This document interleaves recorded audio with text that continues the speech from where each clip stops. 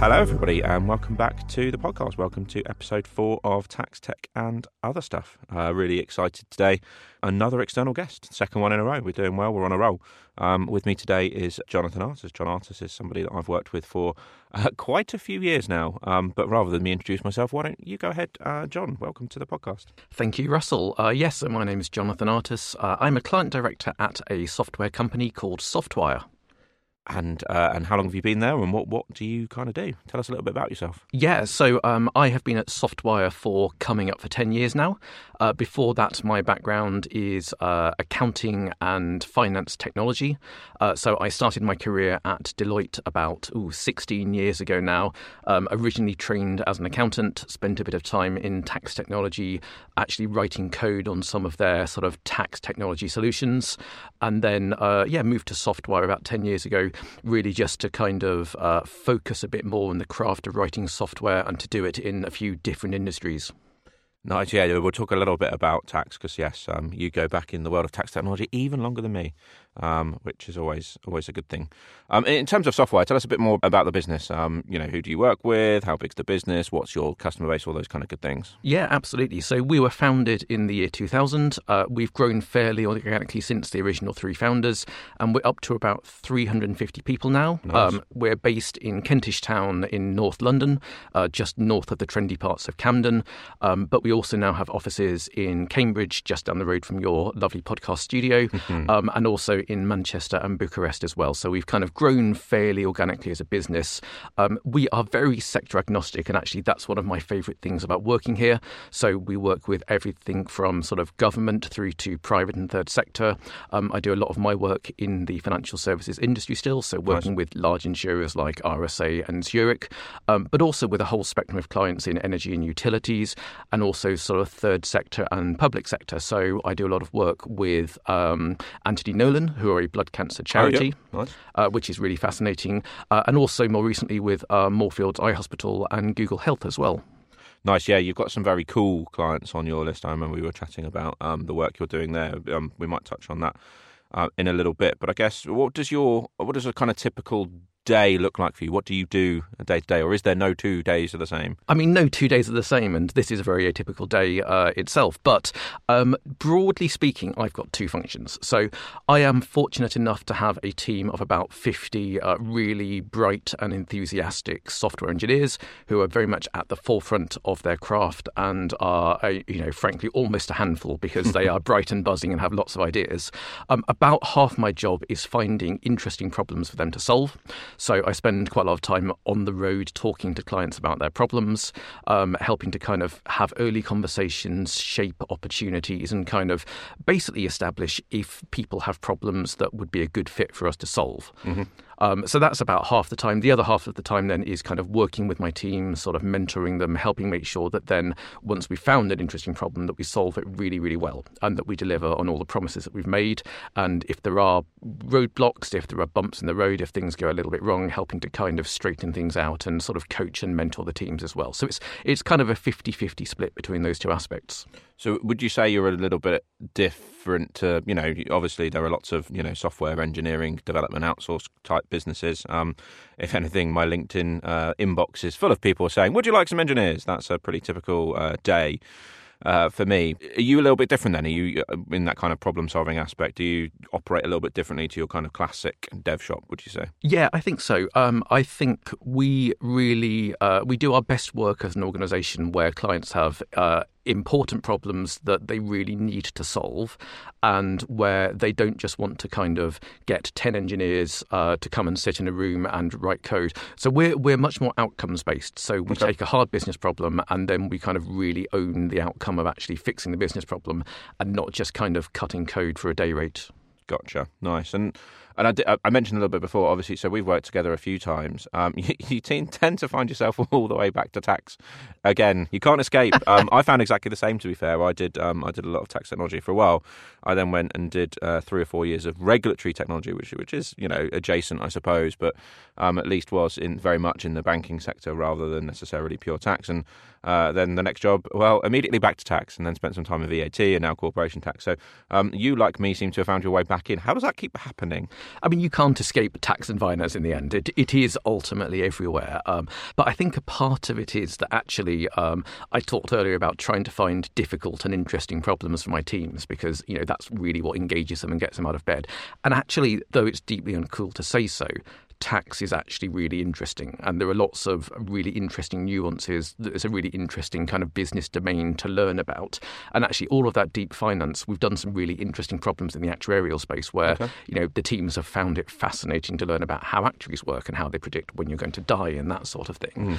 But there's so much complexity under the hood, and it's those kind of difficult, complex problems like all over the place in tax technology that actually my teams get really into, and they enjoy geeking out about the business domain. And we'll talk a bit more about the AlphaMap project. We'll talk about that shortly. But it is always interesting because when we started the main project that we've been working with you guys on, you almost feel sort of duty bound in the introduction to be like, I'm really sorry, guys, you're working in tax. No one wants to work in tax. Boo, it's boring. But actually, as you say, as soon as you actually get into the problems, they are fascinating and they are different. And actually, it's not just about kind of sitting in a room and solving problems that you've kind of solved before and just kind of doing that. It's actually, okay, well, yes, you might have seen similar themes or similar-ish problems, but actually the fact that it's in tax and finance and some of the weird and wonderful nuances of the world that we work in actually means that the team have really got stuck in and they've actually learned a bit about it on the way as well, which has always been nice to see. Some of your bright minds that are relatively fresh out of university going, I never knew that about that. And now you kind of go, well, you're still an excellent software engineer, but you know a small bit about tax as well, which will absolutely stand them in good stead. So I guess moving on then to the work we've been doing together. So we're talking about AlphaMap. The product is launching next week as we record this. So by the time it goes out, it will have indeed launched, which is great news. So talk me through how that's come about in terms of us working on that together. I mean, as with all great ideas in the world of business, it started with a conversation in a slightly unsalubrious pub near Waterloo Station.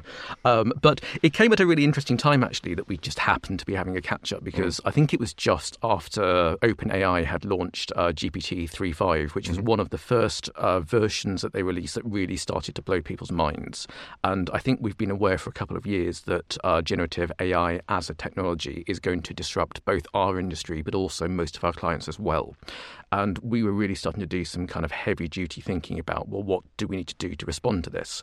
And it turned out when we met up that you had been doing some really similar thinking internally within tax systems and thinking about actually where in your value chain is this going to have an impact. And it was actually really fascinating taking the somewhat abstract thinking I'd been doing and comparing it to the notes that you'd come up with around actually, a few dozen use cases where it could really impact your clients' workflows and just sort of seeing the mapping between those. So I think it kind of evolved quite naturally from that conversation of, well, here's where it could disrupt into, well, great, and how do we test that? Yeah, and that was it. We, and just before we met, me and a couple of guys in the office had sat down for a day with a whiteboard and start at the very left of a tax process and finish at the very right of a tax process. So all the way from the very first things you do, putting data out of systems, all the way through to filing to HMRC, and kind of sat down and went, okay, well, where could this stuff play? And then took that and ranked some ideas and thought, well, it's always lovely to have these, grand ideas. Okay, we're just going to build a bot that is going to go in and everyone's going to get all their tax advice. I've seen just this week, in fact, PwC have announced that they're launching a bot internally that will try and do exactly that. And it'll be really interesting to see how that works. But that's clearly a much bigger use case that will take an awful lot of time to work through and solve. And no doubt that is the first pass of something that will continue to roll over the coming years. But we took a look at that and went, okay, where are the client pain problems where this might make a big bit of difference? And settled on, I think, 3 that we worked on. But we spun it up pretty quickly. I remember having the conversation with Bruce, the CEO, and being like, look, we just got to do this. We've got to do some research. And actually, I think many people would be surprised as to how quickly we kind of got that up and running in terms of just researching the concept, not only from getting I was going to say bums on seats, specifically a bum on seat. He's a guy called Ant, who's very lovely and very smart. Yep. Getting him on a seat to really go through these problems. But I mean, we did that work in 8 weeks, I think? 8 weeks end to end, and we're getting interim results that were really starting to prove the concept within a few days almost of starting. Exactly, and then we kind of fed them back and have gone through, and we'll talk a bit more about the product in a little bit. But I guess broadening out really specifically from AlphaMap just for a second, are you seeing this kind of happening with other customers, other industries, other other bits and bobs of people kind of asking you for same sorts of things. How's that working specific to Gen AI? Yeah, it's really interesting. A lot of people are talking about it. What we're observing at the moment in the market is that a lot of people are trapped in that headspace of it's a slightly better chatbot than can go and read some documents. And lots of people want it for internal knowledge base access. They want it for kind of summarization tasks. They want it for transcription tasks. And lots of people are doing like what PwC mentioned, where you're finding a really large corpus of knowledge and using it for better access to that. But that's kind of where the thinking seems to stop in a lot of cases. And I think actually the tax systems work has been a very different flavour of use case from what most of our clients are asking for. And I think what you guys have really successfully done when you found the the alpha map scope is you found some areas where actually it's not just sort of summarizing text, it's actually replacing human judgment. And that tax preparation process of working out, well, given a particular narrative that's come out of an accounting system, where does that map to in a trial balance? That's actually really quite a fine sort of piece of judgment that somebody has to have context, they have to have knowledge and expertise. And I think you quite successfully identified that actually that's a really specific and very deep tax technical thing that actually is quite readily achievable with Gen AI.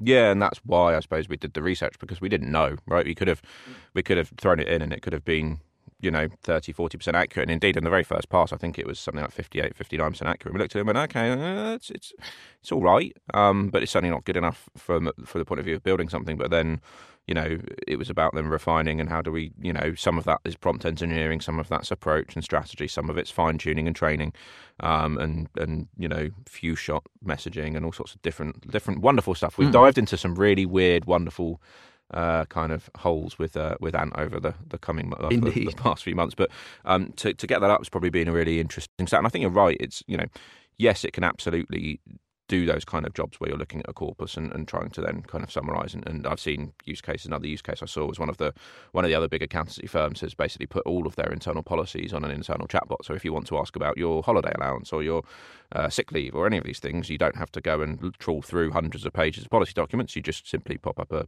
chatbot and ask it, and it gives you a good answer. So there are loads of use cases like that. Don't get me wrong; they're very valid. But I do think we try to think about it a little bit differently, which is nice. So, are you getting more variants, do you think, over the next few months in terms of the kind of projects and challenges you're seeing, or where is it going? It's an interesting question. So I think more people are starting to see beyond the chatbot as options. We've been speaking recently to a client who's looking to effectively develop an AI focus group. And so there's a really interesting question of, if you get a variety of different models and train them on a variety of different corpuses of conversational data and preference data, can you actually start to produce a demographically representative sort of sample of chatbots? So imagine you have 1,000 chatbots covering a kind of demographically representative section of the population, and you start to throw slogans or ideas, or actually the interesting one they're looking at is phrasing. So if you're worried about how something is phrased and is it comprehensible, does it evoke a particular reaction, can you actually use 1,000 differently trained AIs to give you a proportionately representative sample of what the population would make of that? Interesting.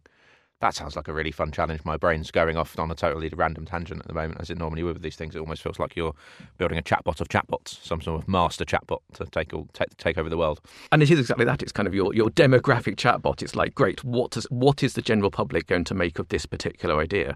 And we don't know, but it'll be a really interesting kind of concept to test. Yeah, and it was one of the things that is relevant to our work that makes me think of is that, and it's one of the early things that when we started going through sort of prompt engineering and how do you make some of this stuff better, it was surprising to see just how much, and this is maybe giving away a bit of a secret, but I think it's totally relevant. If you put "I am a corporation tax expert" into the prompt, it suddenly goes, oh, hang on, well, rather than just doing what I was asked, I'm now really good at corporation tax, so I'll actually improve the results. So every time I'm writing a prompt for anything these days, I'm always kind of going, okay, well, I want to play around and have an assessment of, we've been looking, for example, a little bit at fixed assets. Okay, well, the first thing I'm going to tell it is I've been classifying fixed assets for many years, and I'm an excellent professional. You'd be surprised at just how much that boosts results, which is also just baffling to me. It's really fascinating, and we found the same in some preliminary tests with age data. So if you say, I'm a 74-year-old woman, you get very different outputs from saying I'm a 16-year-old boy.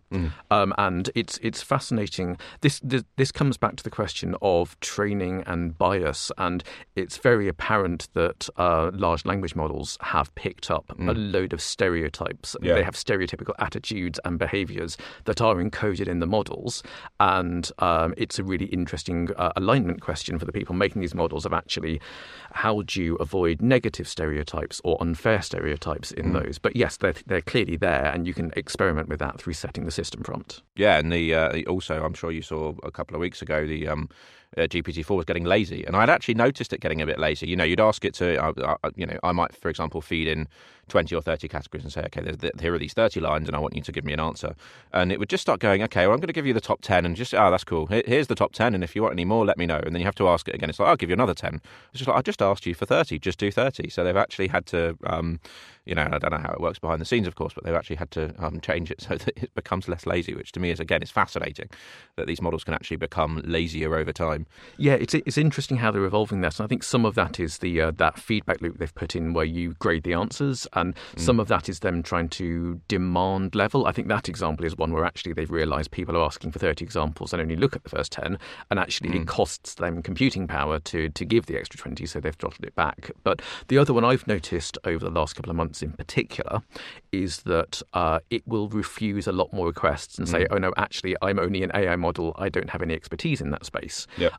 And I think one of the questions about how you productionize these systems is what happens if your AI goes on strike. Yeah. And it does happen. It will turn around and say, well, actually, I'm not a tax technology expert. I don't feel qualified to answer that. And that probably feeds quite nicely back into just finishing off the conversation around AlphaMap, because we've, wouldn't it just be lovely if you could write a prompt, chuck stuff in, get stuff out and all the rest of it? But we've had to go through an awful lot of hoops in terms of working through, fail and retries. For example, we are using the OpenAI technology, albeit Microsoft's version, so it's all housed within Azure and all secure and all the rest of it. But sometimes, if you ask it something, it will just go, no, I'm not doing that. So we have to then obviously retry and put things through. And actually what that means is that behind the scenes, there is an awful lot of stuff going on, yet to the user, it just looks like, oh, I've just popped off a request and here comes some answers, which is, again, quite a nice part of this. It's not necessarily just the generative AI power that's behind the scenes, but actually how do you present it to a user? Which is something you guys have worked through. So just talk to me a bit more about how that the kind of production project. We did 8 weeks of research. We went away and went, that's really good. And then in November we started a full scale kind of production level build, which is what we'll be releasing shortly. So give us a bit more information about that. Yeah, absolutely. So we've productionized these technologies with a few different clients now, and every time we work through taking it to production, we learn more about the different things you need to make it successful. And I think with tax systems in particular, what we've really learned is how important the design of the user experience is in overcoming limitations with what OpenAI's technology can currently do. So one of the things we found is that ChatGPT ultimately does take a while to come back. And there's a fine balance between if you batch your results up, it saves you cost in the long term, but it also takes longer to process a batch. Yeah. And so what we've had to do is look into, for example, sending the first few requests as individual items to display to the user for review, and then to gradually increase the batch size for efficiency as, So what that means is we're quickly returning some results to the user, which makes it feel snappy, but then we're doing the rest in larger chunks, which is more efficient overall. So things like that are really important. But there's also a lot behind the scenes. So you mentioned that kind of fail and retry, and actually quite often you do get API errors back because either they're too busy or you've hit a quota limit or things like that.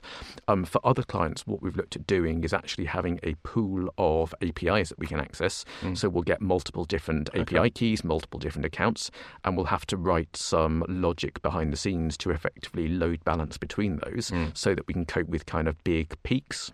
Yeah. but also that failure detection, building in enough observability into the way that you access these AIs is really important, because you want to detect if your error rate increases over time. Because it might be that the machine is coming back and saying no to a request. It might be that more things are failing because particular types of queries unexpectedly confuse the AI. So building in sort of those sorts of patterns at a very foundational level, but also building in the tooling to observe what is happening is really, really important. And it's easy to overlook that and suddenly find that actually it's not working for a subset of your users. Yeah, and I think that's the thing, is there's a lot that we've had to go through to make sure that the product is out and will work properly, albeit there's still loads of unknowns and things that we just need to monitor and make sure that we're watching on a continual basis, because, as you say, it's still relatively new, particularly to production processes. There's obviously, anyone can go and log on to ChatGPT and, if you want, put $20 a month in the meter and play with the Plus model and play with GPT-4. But, getting actually, from that, which is, nice and fun and interesting and can, help with the day job. I'm definitely one of the people, as I'm sure you are, that uses this stuff on a pretty much daily basis just to make my life easier and more efficient from a work point of view. But actually turning that into a product is probably a bit of a different task. So I think moving a little bit on from generative AI, at the risk of this becoming the generative AI podcast, of which I'm sure there are many. What else are you seeing in the market, in your market? I guess with a sort of 2024 lens, what else is big and in vogue and on topic right now that you're seeing? I mean, it's interesting. I think Gen AI has almost stolen everything else's thunder. So there's still the kind of continual migration towards the cloud. There's still a lot of focus actually on sort of improved customer experience as a differentiator, and that's one we're getting quite a lot of requests for. I think more businesses, as they become fully digital, are really worried that their customers are going to leave them if they have a bad time online. And you see this particularly in the insurance and financial services sectors, where insurers want you to have a great time whenever you have a touch point with them.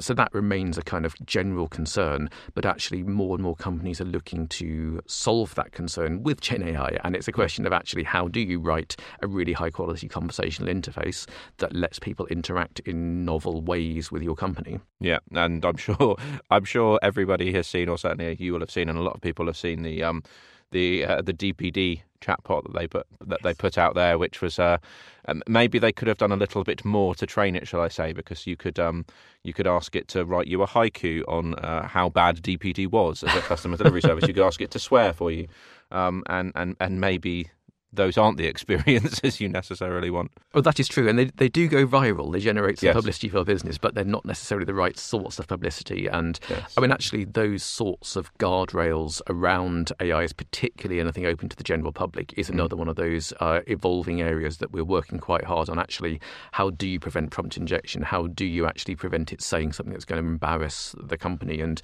there are various different approaches to take on those sorts of things. But it's as yet not a solved problem, and in the same category as hallucinations, where AIs will still make things up sometimes if they think it's what you want to hear. And I still think we're in a situation where Gen AI is best as a co-pilot, where there is a human in the loop. And I think that's part of the reason that your use cases work so well for AlphaMap. Yeah, and I think and the co-pilot point's a good one. We're actually rolling it out in our business over the next couple of weeks. I'm one of the pilot users, as you would imagine, so I'm going to be hammering Microsoft Copilot and seeing what. And I think there's been a positive reception, but it's not necessarily, and specifically to Microsoft Copilot, it's not necessarily been the blow away that everyone's gone, oh my God, that's amazing. I think what I've seen is that people are saying it's very good in certain instances. I think the teams and the meetings and the note taking and the sentiment analysis, some of that stuff is really good. Certainly people who have looked at it for, say, Excel are less positive on just how much it might boost efficiency. So I think it's early days in that space. It'll be really interesting to see where it goes. Clearly, Microsoft have bet the farm on it, so it's not going to fall over, I wouldn't have thought. But it certainly isn't, as you say, a solved problem just yet. Yes, it hasn't. I think it will be a few years before it gets to the point where it's really good and natural enough that it will sort of hit that tipping point and everyone will start using it. Yeah. And on to, I guess, final question for the day, although I could sit here and talk about this stuff for hours. What would be your kind of one piece of advice to our customers? What would you say about, Gen AI or anything? What would you kind of counsel them to consider? Yeah, it's a good question. I mean, I think a lot of people don't quite appreciate the full breadth of use cases for Gen AI and also how quickly the industry is moving. And almost every day there's a major announcement of, some quite startling new capabilities. So this morning's was OpenAI releasing their text to video model, which is, it's absolutely unbelievable, the quality of what you can produce as a video clip from a really simple text prompt. And so that technology, if you'd asked me a year ago how long that would take, I'd have said, it's 5 to 10 years away before you'll get convincing videos. And so this is moving really, really quickly as an industry. And it is going to disrupt your business or your supply chains in ways that you don't foresee. And I guess what I'd say is keep having conversations, go and talk to people about it, make sure that where you've got advisors or suppliers that you're working with, talk to them about what they're doing with it, and just try and sort of understand where it is impacting the industry. And I guess the second half of that is it is surprisingly quick and cheap to actually spin up a pilot to say, great, could it disrupt this area of my business? And within a few weeks, you can get a really good idea of, is it going to disrupt my business this year? Is it still a few years off potentially? Or actually, is this an area where it's probably not a fit? But really be vigilant for what those areas might be and don't be afraid to try them out. Yeah, and that's I think that kind of sparks two thoughts in my brain. Firstly, you're right that not everything is a hit. We have now we're on our 5th use case of research with you guys. 2 of them have turned into AlphaMap. One of them has turned into some interesting research around the world of IXBRL that I definitely won't delve into, but there's some interesting thoughts and theories around that one. But one of them, actually, we looked at taking sort of messy data and data formats, when you get ERP data out, and could we use it to kind of structure it in a better way? And actually, the assessment at the time when we did this all the way, I think back in May last year, which feels like a lifetime ago in the world of Gen AI, was that it's not really the right technology for that, for a number of reasons, for things like security, for data size and things like that. Now, it's definitely not the right technology for it now, but that doesn't mean that it's not the right technology for it in a year or 2 years. And as you say, it might have been in my head 5 or 10 years away, but actually maybe it is a year away. But actually, one of the related points to that, in the process of productionizing these tools, some of our tech people have coined a law that they call the law of minimum use, which states that Gen AI is at its most effective when you use it as little as possible. And it's really tempting to take big, hairy problems like, taking some unstructured data and trying to interpret it and to hand the whole thing off to an AI and say, just figure it out. But actually what we find is if you can do some or most of the task using kind of traditional software engineering approaches and then just use AI for that tiny little bit at the end where you're, say, mapping column headings or something like that, the overall result is generally better. So while it is huge and powerful, don't try and use it for everything. Yeah, and I think that's right. And actually, now you're getting me thinking about how we can go relook at this. But ultimately, you're saying, okay, you want you to find out where in the file this data is, but then you're not asking it to actually get the data and put it into the columns and do the things, because that can be done in a much simpler type Python type way. And I think we see the same thing in tax and the sticky question of maths. Tax involves doing lots of maths, and maths has to be 100% right. And large language models are not the right place to be doing maths. But if you can get the large language model to understand, well, these are the things that I need to know about and calculate, and then hand them off to a calculator that is good at maths, then that's a much better approach. Exactly. Cool. Well, thank you very much for your time. Again, as I say, I could have sat here and talked about this for hours, and it would make the editing job particularly tricky if we did. So thank you very much for your time, John, and really appreciate it. No, it's been a pleasure. Thank you very much.